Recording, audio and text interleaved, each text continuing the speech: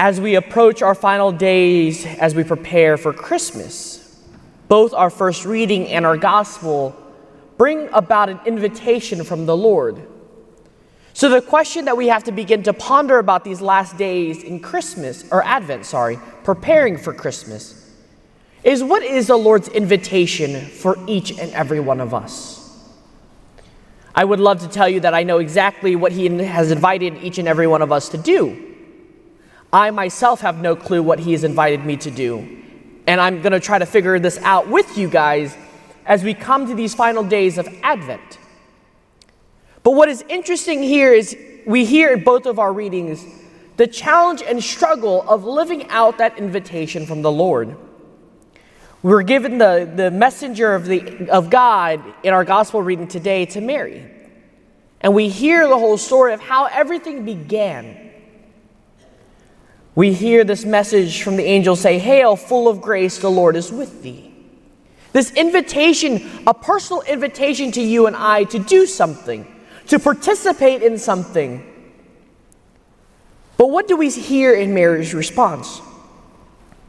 She was greatly troubled by what is said. When we hear and are given an invitation from the Lord, our natural response is doubt and fear and question.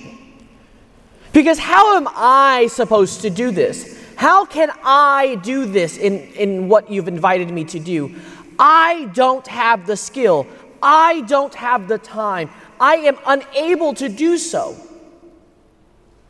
We say these things, we talk about these things because we ourselves are afraid of what it's going to do to us. We're afraid to allow the Lord to enter into our lives. We are afraid that invitation is going to call us to do more. So we're afraid. But what do we hear from the angel? "Do not be afraid, Mary, for you have been found favor with God." The word favored here is to be set aside for a greater mission. Yes, Mary was set aside in a very particular way for a very particular mission. But you and I are set aside to be Christ bearers into this world. You and I have been set aside to do a particular mission that is meant for each other. We can see even in our vocation. Some are called to married life, others to single life, others to religious and consecrated life. We all are called for a different mission. And in that particular mission, we have a specific mission we're each called to do.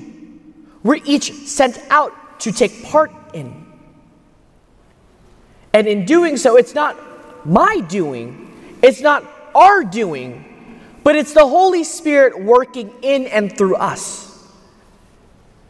We get this beautiful image of whether or not you're the co-pilot or the pilot in your plane. Because when we are guided by the Holy Spirit, we allow the Holy Spirit to take the pilot seat and guide us in our mission, in our journey. And so we sit in the co-pilot position to help assist and be an instrument and be of help to the Holy Spirit. The challenge and difficulty is, as a co-pilot, you then want to dictate to the pilot exactly what you want in your life. You want to dictate your destination. You want to dictate how this plane should be operated.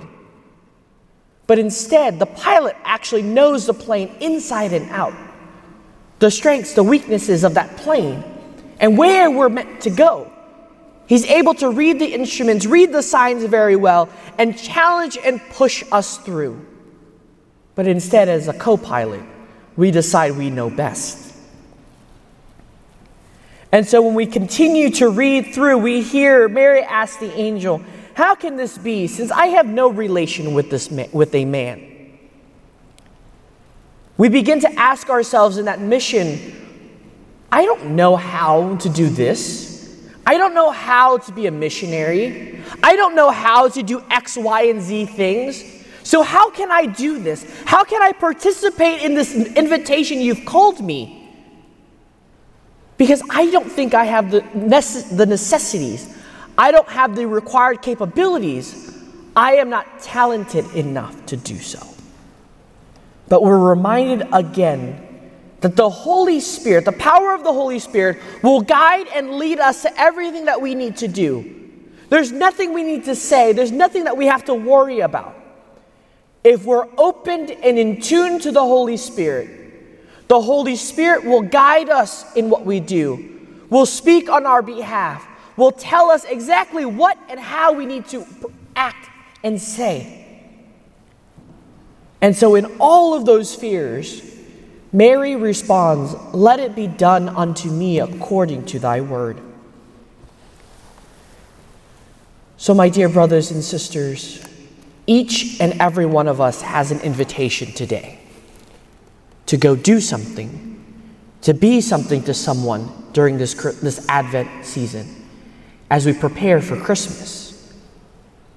So let us take these last couple of days to prepare, to find out what the Lord is inviting us to do, and in doing so, to not be afraid of where He's taking us, where He's leading us, but turn ourselves more intimately over to our Lord. Ask and invite the Holy Spirit into our hearts to guide us so that we can become the instrument of God's Word, so we can be the bearers of Christ into this world during Christmas. But most importantly, bring Christ back to the world. Bring Christ back to the masses. Put Christ at the center of Christmas. Amen.